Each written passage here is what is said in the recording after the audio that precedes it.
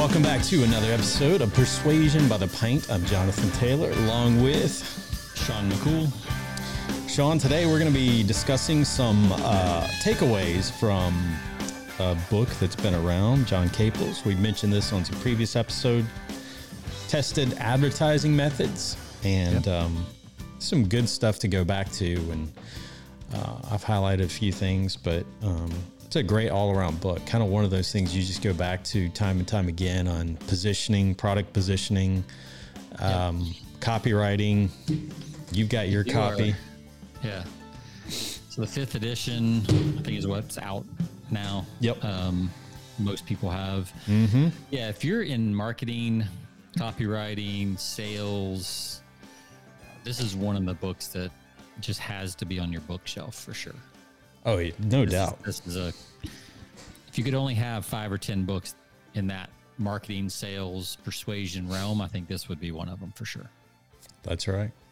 So we'll jump into that. And then we've got a couple other little things. We've got kind of behind closed doors. There's a Facebook group. It's not private, but it is, you have to join it. Yeah. But there's some really great stuff in there. So we're going to be sharing some insights that come from there. We'll tell you how you can actually join the group if you want to. It's not our group, just a group that I like personally, that I think's worth being in. It's pretty high level stuff. This is not like basics. He gets into pretty high level stuff, but also a lot of nuance stuff that if you really like these kind of shows, which obviously you do, you keep coming back. So, yep. So yeah, I think somebody's on the last show with that comment, or did we not erase that? We don't have another cult show this week. Yeah, must be old Double D again. Sipping on his rum. We could, I mean, there's probably some cult things they could be used for a cult today for sure. Yeah. I mean, we could sell a book on cults. We could. Yeah. It's old Dutton over there drinking his Malibu rum. Good old Malibu rum.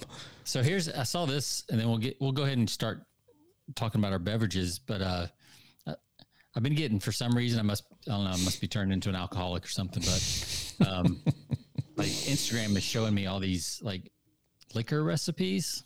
Oh wow!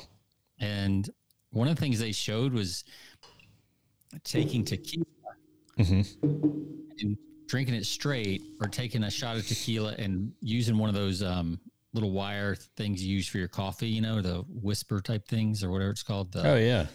Frother. That's the word. And you froth it, and apparently it makes the tequila more smooth because it gets the oxygen in there and stuff. Really? And it makes it a lot smoother. So, so that's a tip for David if you want to try that with your Malibu rum. It's probably already pretty smooth, so I don't know that you need that. But oh man, I'll have to remember that with tequila, because tequila doesn't set well with me. Yeah, that's a tough one. That's like you got to be in your 20s to really enjoy, or not enjoy, survive tequila. Yeah. You don't enjoy tequila, you survive it. That's right. So yeah, because you always buy the cheap stuff when you're in your 20s, and that stuff will wreak havoc on your. it'll just wreak havoc on you for the next day for sure. Yeah. All right. Well, what do you have over on your end? All right. Let's see. I have let me pull it up here. Kind of excited about this. Let's see if I can show it.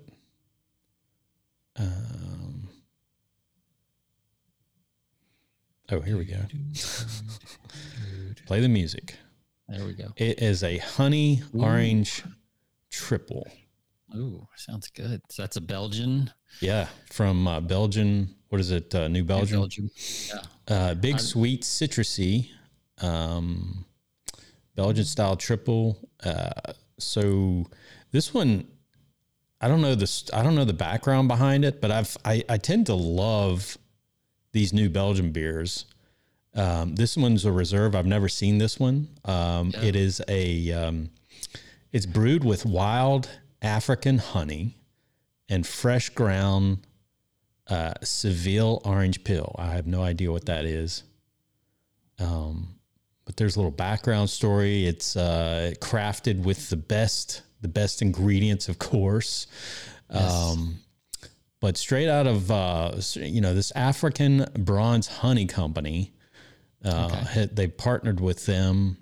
So, 10% ABV. So it's going to have some, a little bit of sweetness. Yeah. 10% ABV, 25 IBU. So I'm expecting this to be right on par with something that I really like. Nice little balance. That looks really good. Yeah. So I'll be curious to hear what that tastes like. Yes. On the other side of your sip. All right. Well, I was looking at the old Heb and looking at the singles rack. Not those kind of single beers.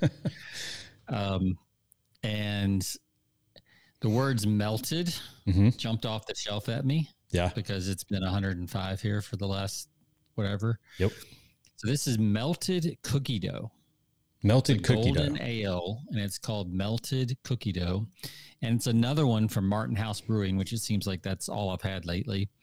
6.5% alcohol. It is basically supposed to taste like melted cookie dough. So melted cookie dough.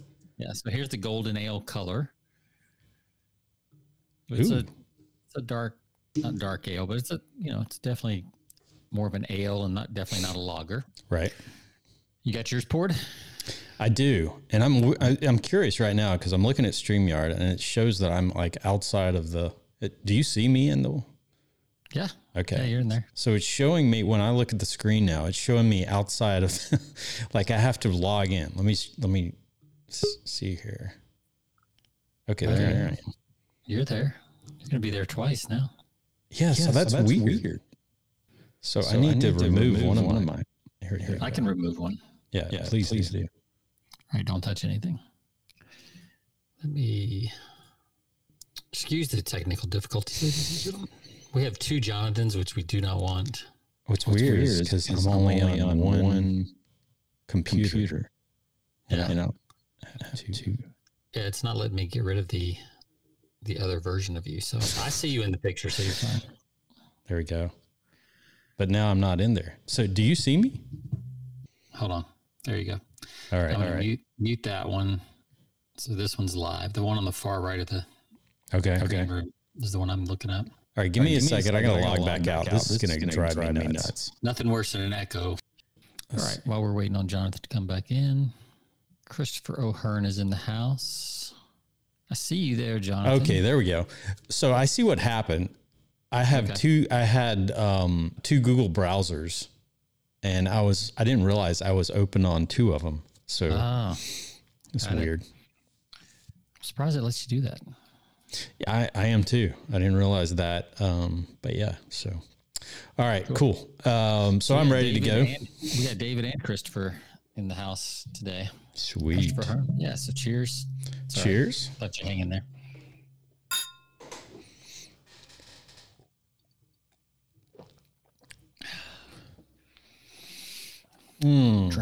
Drinking cookie dough. Cookie dough. And some honey orange triple. Whew, man, this is good. And mine is...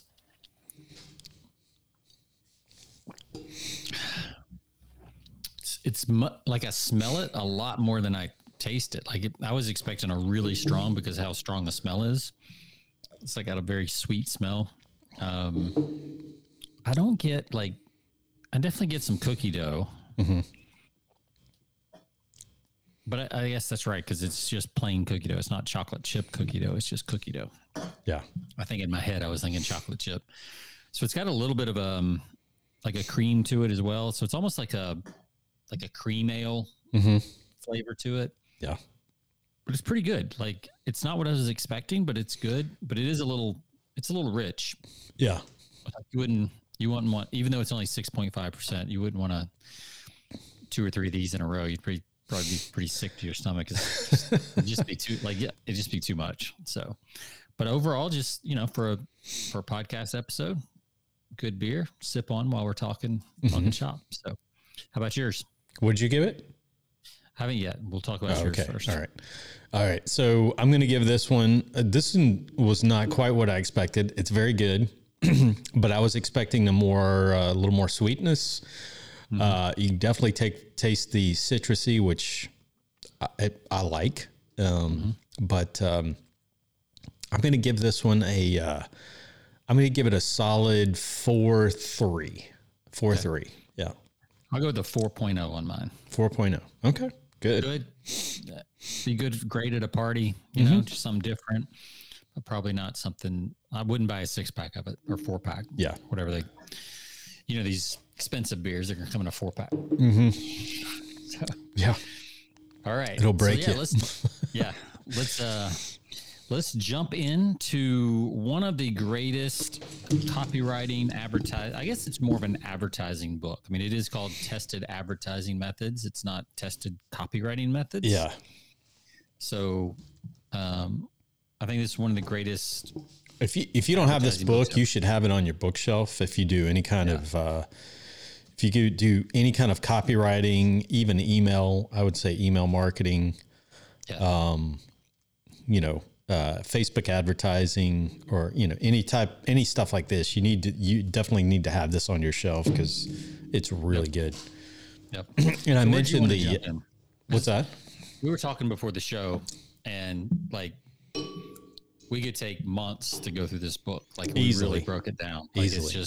It's very thick as far as it's dense with information. There's really not many stories. It's just like bam, bam, bam, just, technique and tactic after it, just one after another, and examples and lists and all that kind of stuff. So we're not going to go through this. We're just going to pick and choose. Yep. Where do you want to jump in, Jonathan? So I'm going to pull up a couple of things because I actually, I printed or I took a picture of a couple of screenshots for sections that I wanted to share. Look at you getting all fancy with the screenshots and making this a fully interactive experience for our people watching on the videos. All right, so I'm going to share this. Pictures that sell. We'll start with that one because I found that interesting. What gets attention? So if you're doing Facebook ads or, any kind of display ads, so this is, it's referencing, print advertising, but this works the same in, digital advertising when you're running Facebook ads. Half of your Facebook ads, or most people do Facebook ads as still images, right? Yep. I mean, you can do video, but actually, Ben was telling me he thinks still pictures are actually still working better on Facebook. Yeah. So. All right. So here's a section where he talks about pictures that get the most attention, hundreds of readership surveys. And these are conducted by a lot of, feedback. And I don't think, I think a lot of this stuff is timeless. It doesn't change. Because if you see some common, some similarities today. Do you know when this book was? I don't even know when this book was published. Oh man, this edition was like in the, let's see, the original edition was, this 5th edition was 1997. I don't know what the original was, because a lot of these samples are from the 50s and 60s and even before. Yeah. So I don't know when the original was published. Okay. You keep talking and I will go find out. So I'm going to go through, we go through this list of some things, and I want you to think in your head, like when you're scrolling through, Facebook, or when you're scrolling through, whatever your platform is, the things that really strike you or make you kind of stop. 1932. Man. And it stood the test of time. So very much. I mean, because you can talk about, look at some of these. So let's just, look at this. Like, this was his list that he wrote in 1932. Yeah. Right. How many of these would we say are still true today? Right. So almost all of them. Yeah. Pictures of brides. I would say for several markets, I think pictures of brides would absolutely still get attention. Yes. Pictures of babies, no question. Right. Who was that we had on? He said babies and puppies. That was the answer to successful advertising. Yep. which leads us to the next one: animals, pictures of animals, Cats, kittens, puppies. Yeah. Yes. I mean, anything these days. I mean, half of what you see on Instagram, depending on, what you look at, is animals. Right. It seems like. Right. I mean, cat videos pretty much launched the internet. So exactly. Pictures of famous people. You see this a lot on Instagram channels, Instagram or YouTube channels. But you also see it in ads. You see it all the time on TV commercials still, right? Right. Depending on what they're trying to sell, they're going to pick somebody from that generation. Yes. You're getting old when your agent calls and is like, hey, can you do a diabetes commercial? Or, hey, can you do these Skechers shoes commercials? Right. They're trying to skew down with Skechers, but they ain't fooling nobody. No, not at all. I am never buying Skechers. That would be just like giving up. I don't know. 10 years from now, Sean, we'll see. Tony Romo, look, if you want to sign me, I will wear them if you pay me to wear them. He got paid a lot of money for that one. Yeah. For the Skechers. Yeah. I'm sure his wife laughs at him every day. Yeah.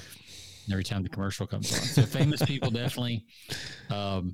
Pictures of people in odd costumes, such as might be worn at a masquerade. Yeah. I can see how that would get attention for sure. Yeah. Pattern interruption. Yeah. People in odd situations, such as a man wearing an eye patch. Mm-hmm. The Man in the Hathaway shirt comes to mind. Yes. Yeah. That's a classic. And then pictures that tell a story, such as a little girl trying on her mother's hat. Mm-hmm. And then romantic pictures, such as a man carrying a girl across a rushing brook. Also known as a crick. Yeah. Or a stream. In today's climate, it might be a man carrying a man. Who knows? Woman carrying a man. Beefy women out there. Oh, yeah. And so to follow up on that, here's some other things, because this is like the second part. I want to sell catastrophe pictures, such as car accidents. I mean, how often that's true in everyday life, that we can't stop, but we're just captivated by wrecks and, accidents. Like yesterday. I mean, as we're recording this yesterday or the day before, the Maui fires. Oh, yeah. Yeah. People are that just went everywhere. Yeah, all exactly. over the internet. It was just so dramatic. And so, it was tough to watch. Like my wife sent me one. I watched part of it. And I was like, I don't want to watch this. Yeah. Today. So, it's tough to see. Yep. Yeah.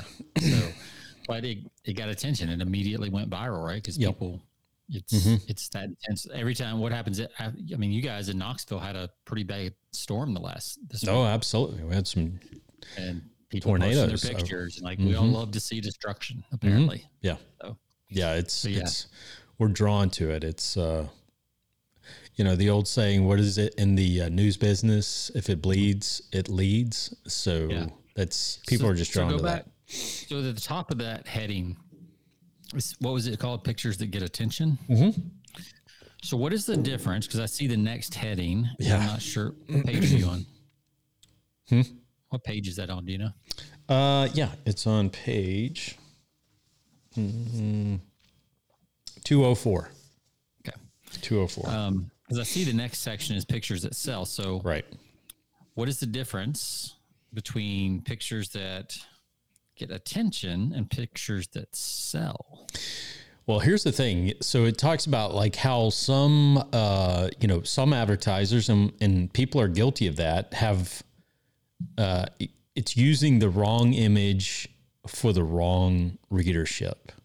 Right. Right. So, he talks about it in the example of using which I thought was interesting, like using using a picture of a woman for an advertisement for, if you're marketing to men, you're thinking, oh yeah, that's a good idea to throw a very seductive picture. People, you see that a lot, but actually it really works against you, because it takes away from the selling effect. Yeah, it may garner eyeballs, but people don't tie that to the product that you're selling. So so you're getting the attention, but right. You're not getting the conversion because it was just the attention. Exactly. Exactly. So there's almost like there's a letdown, right? Because they see the picture, but the ad is not about what the picture's about. Now, exactly. if you could use the woman and you could tie that to your product, right? Which you could do in a lot of cases. Sure. Then yeah, that it works both ways. Like the old hot rod magazines, that on the bookshelf, they used to have the woman with the car. It's kind of putting them together, right? Right, because you're playing into the belief that a lot of guys have that if I have a cool car, right, I can get the girl, right? That's right, exactly. It goes back to 50s and 60s and James Dean and then Grease and a lot of those even further back than that. That's right. The 20s and 30s. Exactly. So there are ways to tie it to that. If you're selling, certain supplements, for instance, that might be a good fit. Mm-hmm. Yeah. It's just knowing your market, tying those images. Cause you really have to know it's matched to market, knowing who you're selling to. Like we were saying earlier, like he talks about the wedding, the bridal pictures, women gravitate towards those. Even in today's climate, people, women love, they're attracted to those images. They see them on Facebook, but you have to match them with the right, your product has to be related in somehow. So if you're not, you're it's not going to sell the product. It may capture the eyeballs, but it's not congruent, with the product that you're trying to sell. So let's just go ahead and hit the 6, pictures that sell. I know you may not have a picture of it, but oh yeah. So number 1 is picture of the product. For example, in an automobile, show a picture of the automobile. Yep. Pretty basic, straightforward. Yep. Of course, it's got to be on a windy road with rustling leaves, or it doesn't count. Of course. Or somewhere off-road if it's an off-road vehicle that never goes off-road. Picture of product in use. For example, a woman using a new garden tool she just bought. Be careful there, depending on your audience too. You don't want to be seen as sexist. You could exactly. Just as easily, right. And of course, you can't, as we've talked about, you need to know your audience. Are they politically correct, or is actual political correctness going to actually hurt your ad, right? Yeah. So, you got to decide who gets to push the vacuum cleaner in my vacuum cleaner ad. Like that's a dicey thing these days. Like, I don't know who would, right. Like, what would you do? Regardless of what your market is, like you'd have to be careful with that, I think. So that maybe have a couple dancing and the vacuum is like with them or something. I don't know. Picture of reward of using the product. For example, a woman admiring a cake she baked, or eating a pudding she prepared, or wearing the better coat she'd always wanted. Yep. Picture of attainment of ambition. For example, a boy receiving a diploma. Another example, a correspondence school ad showing a smiling man handing his wife some money. Again, some of these are dated because when this book was written, right? Because like the headline that he suggests for that was like, "Here's an extra 50, Grace. I'm making real money now." It sounds so cheesy, but you could modernize that a little bit. Sure. Sure. Picture of an enlarged detail. For example, a magnifying glass showing an enlargement of a new kind of pinpoint, right? So something you're pointing out something unique in the ad. Yep. And then dramatic pictures. For example, an ad for a memory course showed a picture of a blindfolded man. The headline was "A startling memory feat you can do." Right. So it needs to be like, some of this is fairly common sense, but at the same time, also some of this, sometimes when you break the rules is when you get the breakthrough. Yeah, so exactly. These are good places to start, but then you should have a tested option that is totally different, or try something different. Right. So if you were selling the vacuum cleaner, try both, the one with a man pushing it and a woman pushing it. Yeah. And just see which one does best to different markets. Yeah. In this day and age, I almost think you might get more attention initially from a guy pushing it, right? I mean, because it's just not congruent. I mean, people look at it, it's kind of pattern interruption, a guy pushing a vacuum cleaner. So, but yeah, I mean, I think it's interesting to, even as far back as this goes, to understand that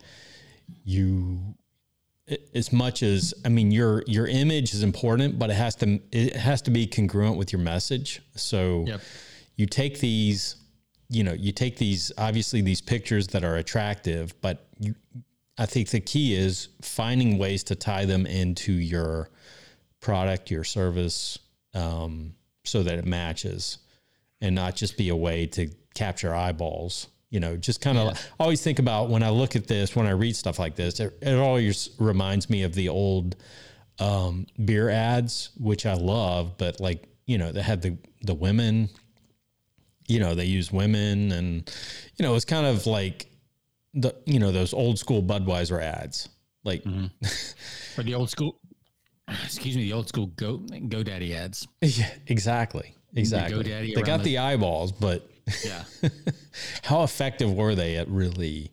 They're still around, right? Yeah. They certainly don't use that tactic anymore. But no. But, at the dawning of the internet, when those GoDaddy ads were running, right, it really was about trying to get attention in consumers' minds. So I do think that there was some smartness about it. Yeah. But now they've gone, a completely different way. You don't see any of that anymore. Right. With GoDaddy. Yeah. But yeah, those were, they were the Super Bowl ad for about 3 or 4 years, they were everybody was wondering what they were going to do, because they were always controversial. Yeah.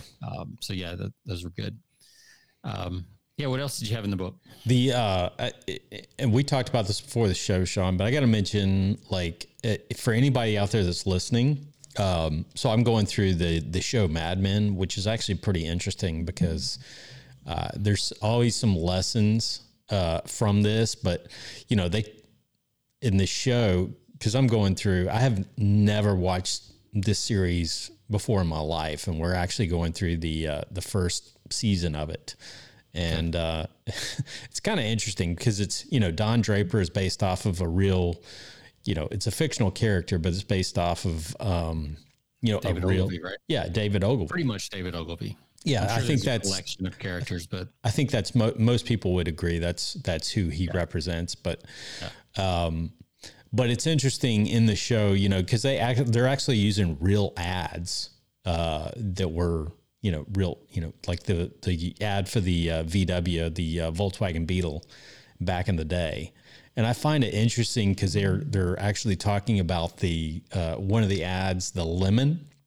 Advertising the space ad that they had back in the day that said lemon, not the Think Small ad, but the one after that said lemon, which is actually you think about that, it's almost counterintuitive to put the word lemon next to your car, right? Yeah. And if you look at this ad, I pulled it up on the screen, there's no other text around it to explain exactly what's going on, But I think it's below this a little bit is where it's on the next page or something like that. But here's some of the copy from it. This Volkswagen missed the boat. The chrome strip on the glove compartment is blemished and must be replaced. Right. Chances are you wouldn't have noticed, but Inspector Kurt Kalana did. So that's a great thing. It's this looks fine, but the fact is we didn't like it. So we sent it back. Yeah. Was the idea behind the app. But exactly. You're right. The idea of why would somebody intentionally call their car a lemon? Mm-hmm. And for our youngsters in the crowd, that just means it's a bad car. It's a bad, yeah. I don't know. You don't want to be associated with a lemon. Yeah, I don't know if that's well known. I don't know what age bracket that drops off at as far as knowing that term. But it's funny in the show, they're talking about how bad the ad is. And the character, Don Draper, says during the discussion, here's the thing. We've been talking about this for the last 10 minutes though. So I think was in the episode, was it a competitor's ad? Yeah. Well, they were just they were actually just talking about, because they didn't run the ad. They, you know, their agency didn't do the ad, but they were just talking about this because he picked it up on a, on a train. Right. He was looking at it, and they were associating this with other ads that they were working on. Yeah. And, in the discussion, they were just saying, this is so bad. I mean, these guys, what are they trying to do? Look. Yeah. And then Don Draper says, you know what? We've been talking about this for the last 10 minutes. So yeah. It must be working. Not only did I see it on the train, I noticed it. I brought it into the office. Right. I decided we'd just talk about it. We've been talking about it for 10 minutes. That's right. It's a pretty good, that's a good standout type ad for sure. Yeah. So, did you have anything else in there? Yeah. The other thing from the Caples book, I thought I actually sent this. So let me send it over so I can show it on my screen. The other thing is how to describe a booklet attractively. Okay. I love this. Because you don't see this in many booklets or free book offerings today. I rarely see this. So this is on page 247, Sean, if you want to check that out while I'm sending this over so I can show it to our listeners. So we could substitute, while you're doing that, we could substitute the word booklet for ebook. Yeah. White paper. Mm-hmm. Free report. Easily. So just to set this up, he says, in testing ads for an investment service, it was found that the line "send for a free booklet" did not pull sufficient replies. Right. By including the following attractive description of the booklet, the number of requests was increased by more than 500%. That's a lot of percents. Yeah. So big time. Do you have that ready? You want to pull it up? Yeah. Let me stop screen. So present. What did they do? So there it is. How to describe a booklet attractively. So this really caught my attention because I don't see any free guides or booklets or ebooks or any reports being advertised like this today. And this goes back, like you said, I mean, this book is dated back to the 1930s. So, so as you mentioned, this increased the request more than 500%. So I love this. What does it say? Where can I find? So obviously this is an investment book. So I love, let me just kind of break this down from my view as a copywriter. Yeah. So right up front, they use the power of 3 and they use the power of curiosity and kind of embedded suggestion. Yes. By asking 3 questions right up front. Right. So the human brain is trained to answer questions. Right. So they ask 3 questions right up front. Where can I find out about investments that pay dividends? What do they pay? Where can I get facts? Bingo. And you're like, oh yeah. Where can I find out? That is exactly what I'm asking. Yeah. It is now anyway, right? Because I read the words. Right. And then immediately they give the answer. An 18-page booklet has been prepared to answer such questions. This free booklet gives you facts in simple language. There's so much to unpack in this because, all right, the next, first of all, you go with the, the power of 3 with the 3 questions. Yep. And then you offer simplicity. 18-page booklet has been prepared. So that means that, paints the picture of there's been work that's been put into this to get this ready. And this, right. So it sounds very credible because it's specific. Even though it's only 18 pages, that's specific. Yep. Where if they just said free booklet with no page count, right. Is it 3 pages? Is it 100 pages? Exactly. I don't know. Yeah. And I like that they said simple language gives you facts in simple language because the last question was facts. So that's referring back to the previous paragraph, which is really in copy. Anytime you can pull a word from the previous sentence or paragraph forward into one you're at, it creates this continuity as you read. Yep. You can't always do it or else it starts to show up. But from time to time, you want to carry a word forward to keep them going. Yep. So then in paragraph 3, this would make a great Facebook ad, by the way. Oh, absolutely. Incredible. It tells you what you own when you own stock. It tells you what dividends are and how often you may expect to receive them. So obviously this is for a beginner investor. Yep. You know, and I think one step further they could go is by, you know, adding, you know, it tells you, it tells you what you own when you own stock. It tells you what dividends are. You could actually put like in parentheses, you know, page number, like what page that's on would be even more powerful. And we've learned that, you know, from Bob Bly, who's been on our show in the past, you know, just, you know, putting those page numbers where they can find that immediately gives it even more power.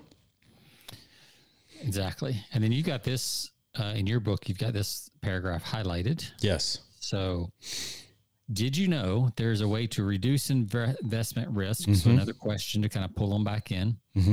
That's in this booklet too. Yeah. Right. So now they're like, okay, maybe I want to think about dividends, but is that risky investing in stocks? But, you know, so maybe the unspoken objection at this point, based on their research, is people are a little nervous about the risk, right? Especially if this is, let's say this was written, you know, I know this book was written in the 30s, there's been multiple editions of it, but we can assume this is pretty soon after the stock market crash of 1929. Yep, exactly. Right? Or probably sometime around it. So there's probably still a lot of fear around the stock market. Right. You know, because it takes people a good 10 years to get back into a market after a big crash like that. Right. So did you know there's a way to reduce investment risk? That's in this booklet too. Plus a list of companies who have stocks that paid a cash dividend every year for 20 to 103 years. Another specific there. Yep. The booklet includes some stocks that sell for less than $20 a share. Right. So that's for the people. And remember back in this day, like there were no mutual funds. Like you had to buy a block of shares. Right. Yep. So you couldn't buy, and those I think were in blocks of 100. So, you know, if it was $100 a share, that's $10,000 for 100, you know, a block of shares. Yeah. So $20 makes it a little bit more, you know, realistic because it's $2,000 to buy a block. Sure. If you're interested in extra income, send for this booklet, whether you have 200 or 5,000 to invest. Write for your free copy today. Booklet will be sent by mail. No obligation. No obligation. No risk. Nope. No risk, no obligation. And I like how they ended it with, I mean, they said write for your free copy. Booklet will be sent by mail, but they didn't call it a free booklet again. They did at the beginning, but not. Not at the end. So, and I just love that how it finishes out. No obligation, like point blank, no obligation. That's it. You know, you're under no obligation. You know, here it is, risk-free. Right. Because what are people worried about when they sign up for something? Somebody's going to try to sell them something, right? Yeah. So I don't know. You know, I think people are a little more savvy today than they were back then. They know that they're still going to get contacted. Even like maybe back in the day, no obligation felt like nobody would even bother you. But today we know that just means, well, they're still going to call you and write you and everything else, but you don't have to do anything to get it. Yeah. So I made note of this because this would work incredibly well in my end. I mean, it would work well in a lot of industries, but this would work incredibly well in the fact seeker industry, which is in my industry, there's a lot of researchers and engineers. That would be great for white papers. Absolutely. Right. You say white paper instead of booklet. Yeah. And I think it would do really well. And it's not like, you know, it's a couple quick paragraphs, you know, you could maybe throw some bullets in there and things like that. Yeah. You know, it doesn't give away too much, but it does create some curiosity. And if you're in the market, you're probably going to, obviously there's 500% increase in response as opposed to just saying, send for a free booklet. Right.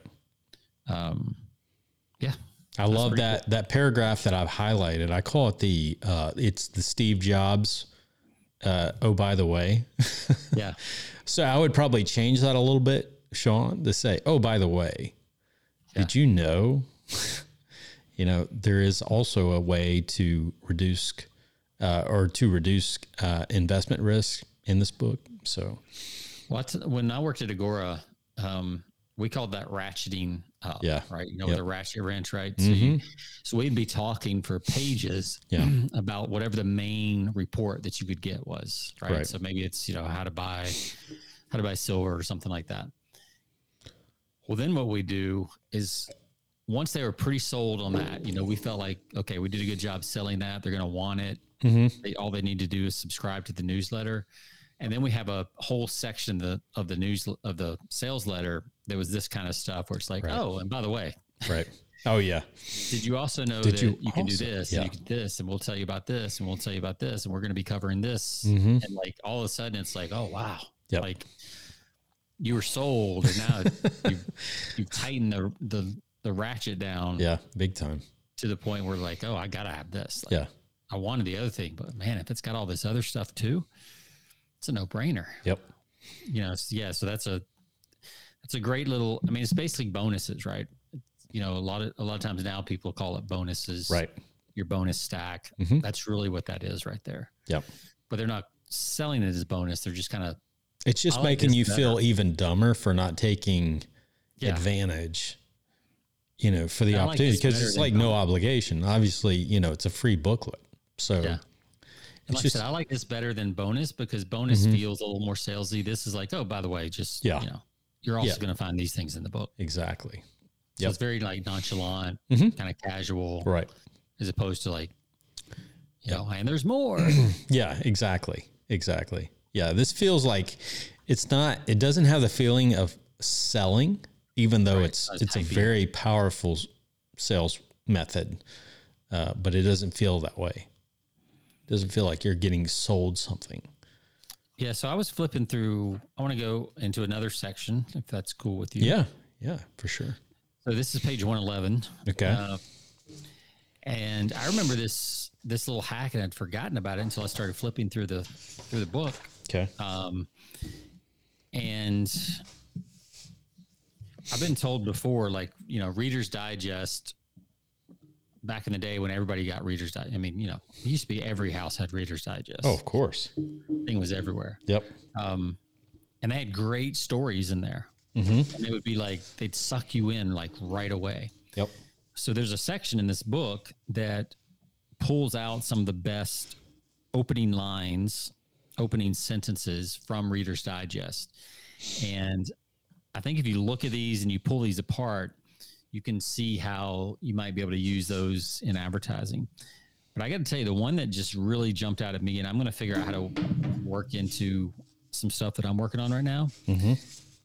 This line as an opening line to a sales letter or a section on a website. Right.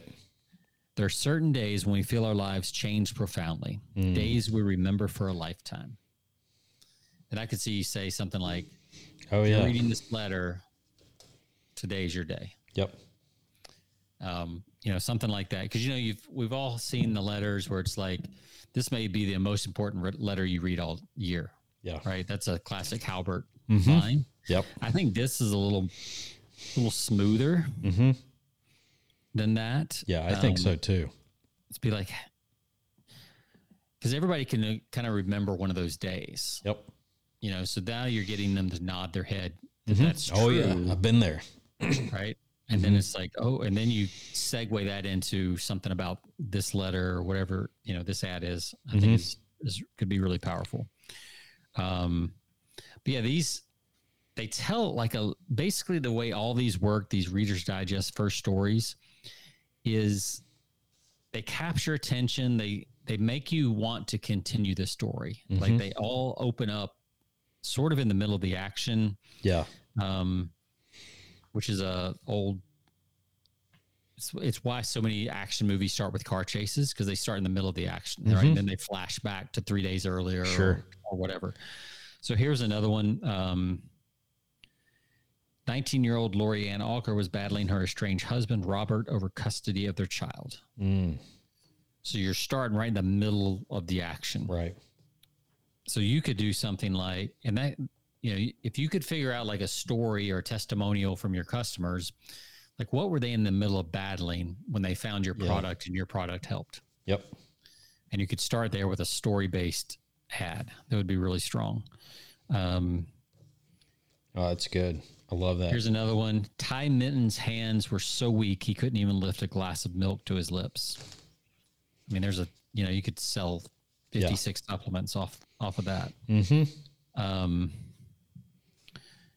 there's all kinds of these, so that's that whole section. There's like 25 of them. I'm not going to go into all of them here. But just really taking the time to craft that opening sentence can be really, really powerful. Yeah. Oh, these are amazing. Yeah. These are really good. Yeah. They're like instant hook without being hypey. That's the key. It's not, it's like genuinely interesting. Like, I want to know what's going on. Yeah. All right. Well, let's shift gears for the last few minutes of the show to another resource. Yes. That I sent you. I'll pull that up. So I'm in a group in the old Facebooks called Nothing Held Back. I'll throw it up on the screen here. So if you're on Facebook, if you search for in the search bar, Nothing Held Back. It's incredible. This is it's really good. It says, we are a community of entrepreneurs dedicated to helping each other grow, scale, and reach new heights through innovation. And I'd say there's better information in this group for free. Yeah. Than what most people, that you'll find in most mastermind groups that you might pay $25,000 for. Like there's some in-depth stuff. Well, one person in the group, the guy that runs the group is named Alan Sultanic. He's a super high level copywriter, does some amazing stuff, lots of stuff in supplements and things like that, I believe. But he'll post like twice a week in this group, just like long posts, like 500,000, 1,500 words, just really breaking down what he's learning, what he's learned from campaigns and stuff like that. And he just shares it freely, kind of what's going on. And so somebody took and kind of just made it a little easier to read in this community summary. So I sent this over to Jonathan last week and earlier this week. And I'm curious, like, what jumped out at you in these? And there's there's just dozens and dozens and dozens of these posts in here. But I'm curious, like, I thought I'll start first, but this second one and I remember reading this when it was in the group not too long ago, a couple weeks ago. They're talking about doing like launch sequences with your emails. And they were saying that the best way to do it is to actually do morning and evening emails than just a single email. Right. Which would scare the crap out of a lot of people because they're like, oh my God, one email a day is too much. Right. But during a launch or during a main sequence, 2 a day might be better. But what was interesting, he was like, your morning emails should be educational and inspirational. Teaching how to when people are fresh and absorbing info.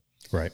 Evening emails should be motivational, getting people excited to take action the next day when energy is lower. So I thought that was an interesting idea is, give them a little bit heavier content in the morning and a little bit lighter, more motivational content in the evening on your 2 a day email sequences. And why is that? Cool.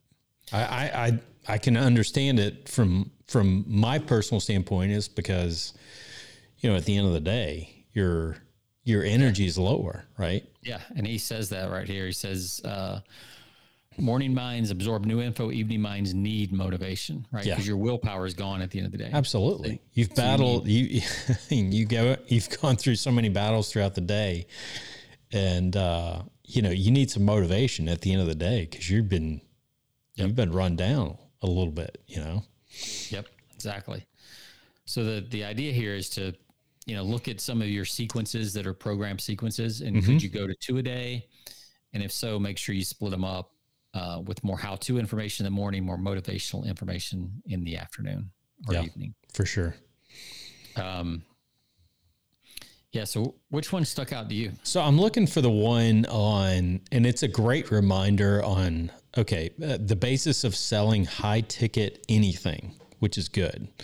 I don't know if you have that one up, but I can pull it. Let's see. I can share that one. Okay, there you go. Yeah. So,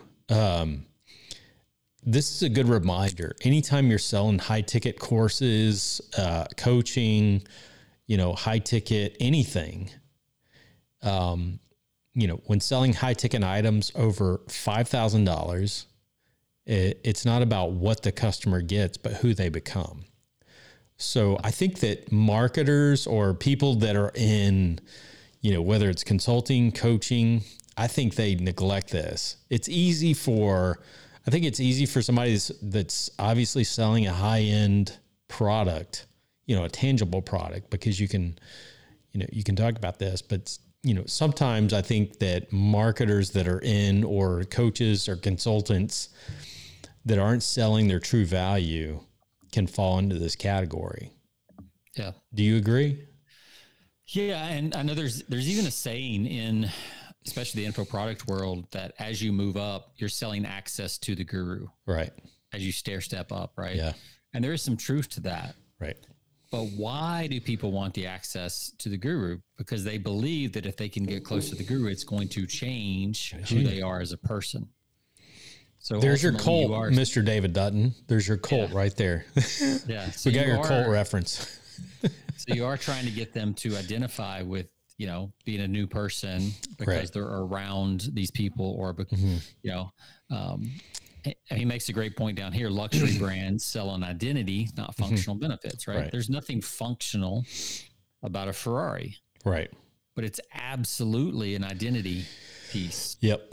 If you have a Ferrari. My neighbor across the street is a car guy. Like in his 2-car garage, he's got 3 cars because he installed a lift in his garage so that he could park 2 cars in there. Right. He's got 2 Porsches and like a 60 something Corvette convertible that he just bought. And then there's a driveway full of, just the regular drivers. Right. So, he is a car guy. Like that's, and obviously, sports cars. He likes old sports cars. So he's going to pull up, he's going to grab those kind of things when he sees them. Yep. So copy, if you're selling high ticket, then the copy should focus on the aspirational identity change, not just the features of the program. Right. And I would even say like, it's easy to say, well, you'll get this outcome. Like let's say you're selling a $5,000 coaching program, you'll, maybe there's a more tangible outcome, but really it's about who they become as a person because of that outcome. Right. Right. So it's the outcome is just one step on the way to a new identity. Yeah. Yeah. I mean, I've seen I'll give you an example in podcasting where used to be, there was so many people in podcasting that were talking to, podcasters who were doing podcast training for, wannabe podcasters who would sell them, on all of the the baseline things that they could achieve. Here's revenue that you could create. Well, what they should have been doing, in creating a higher ticket product was being able to sell them on something that was much bigger than, just the ad revenue that you create and all this stuff, but basically creating yourself, building your personal brand as the expert or the guru in your industry, from podcasting instead of like all of the things down below, just creating income and all this stuff. Yeah. Like, a good line might be, become the most recognized voice in your industry. Yeah, exactly. That's an identity thing, right? Yep. As opposed to, learn how to make $10,000 with your podcast. In your niche. What sounds better to me? I'm more attracted to, becoming the recognized authority in my industry from my podcasts, because you intuitively know that if you hit that, right, other opportunities are going to open up and follow. Oh, sure. Yeah. Right? Because it's not just tied to one thing. It's not just tied to the, revenue, the podcast revenue or the podcast advertising or whatever that is, but there's a whole bunch of other things that come along with being the guru or the person of influence in your industry. Yep. So you've got to go broader than that. And if you want to charge those higher fees, then you've got to learn to go beyond, the tangible benefits, even though those are great, but you got to go well beyond that and talk about like the, how to dominate your niche, especially if you're in a niche like I am, it's, podcasting can be like, stomping, it's like a gorilla stomping a mud, stomping in a small little puddle, it's like you own that niche. So, yeah. And that's the thing, that's what people want. They want to be the most recognized person in that niche. Right. It's like, we were talking the other day about, like being rich and famous or just being rich or just being famous. Like, yeah, it's like, I don't necessarily want to be worldwide famous, but I would love to be famous in my niche. Right. Yeah. So it's kind of a quiet famous. Yeah. As long as you're not at one of your industry events, like you can go out in public, have dinner, all that kind of stuff. Like I never want to be so famous that like, yeah, it's too much pressure without somebody like wanting your picture or your autograph or whatever. Right. Exactly. That's fine if I'm at a conference. Yeah. And they're doing that for 3 days. Right. That's kind of cool. But to deal with that every day, no thanks. I don't care. I really don't care how much money is tied to that. Absolutely. As an introvert, that would just kill me. That sounds like that sounds like torture, man. Yeah, my Uber Eats bill would get real expensive at that point because I would not leave the house. But yeah, every now and then when you can use that to your advantage and go to industry events that are, few and far between, but when you show up, you've got the gravitas, from that podcast or from that, the media that you've created around that. So, that's what you should be targeting. It's always using the, I love the idea of always using the element of being more than, creating a character beyond who you are.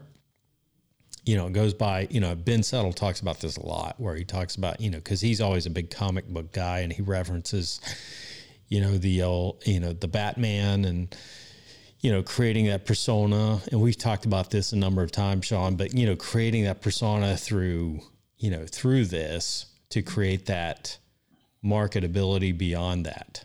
So, and I think that if you're selling like coaching or podcasting, any kind of business development, you should be selling that whole creating identity beyond who you are, right? In your niche, not so much that, like you said, that it creates, you don't want to be that person that's world famous, but if you're famous in your niche, that's a different thing. Yeah, for sure. I think it's much more, it's easier to deal with long-term for sure. As well. So, yep. All right. Anything else you want to cover in there? I mean, there's tons of stuff. I would recommend people go check out on Facebook, Nothing Held Back. Yeah. If you're kind of in this world, you probably know somebody that's in the group. You might need to get an invite. I'm not sure. If you just can't find somebody to invite you, hit us up. What's our email, Jonathan? Persuasion by the pint at gmail.com. There you go. Let us know. We'll get you an invite. Yes.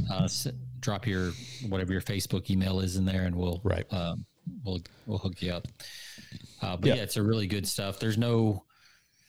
Don't go in there though just because you want to spam people or whatever. You will not last long. These are savvy people who know what's going on. Yeah, exactly. But there's definitely some really good stuff, good conversations in there. And every once in a while they do have job boards and things in there every once in a while. Yeah.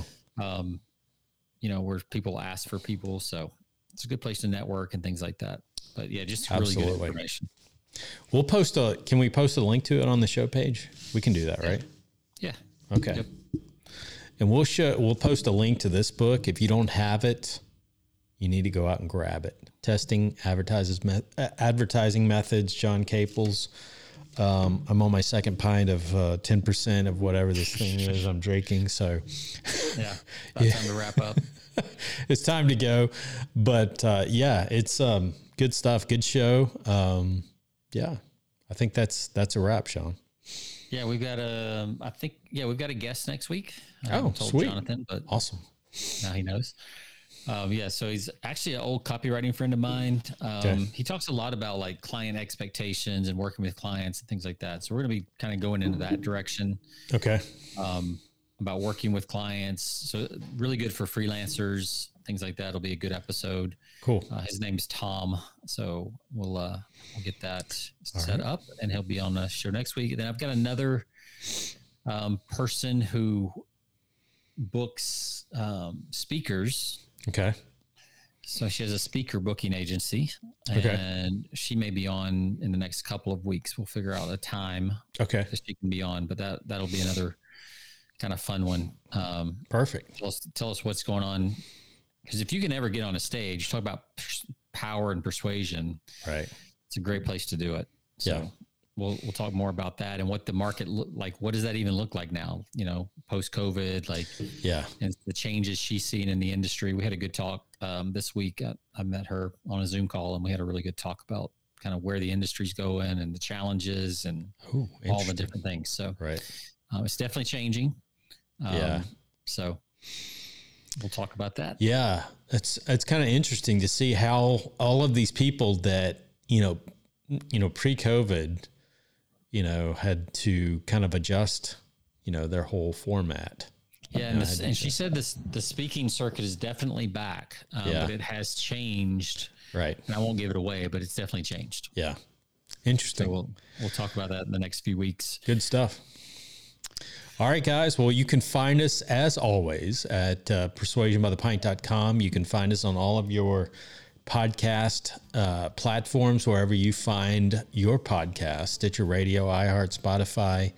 And, of course, please feel free to leave us a good review while you're there. 5-star. Like, we prefer to leave our beers, but not all. I mean, we can't. We try to be honest reviewers here on the show, and so those are few and far between. But we would definitely love to have your reviews. Thank you so much, and Sean, we'll see you guys next week on episode. Where are we at now? 3. I think we're at 3. This is 320. So 321 next. 321. Awesome. See you guys next week. See ya.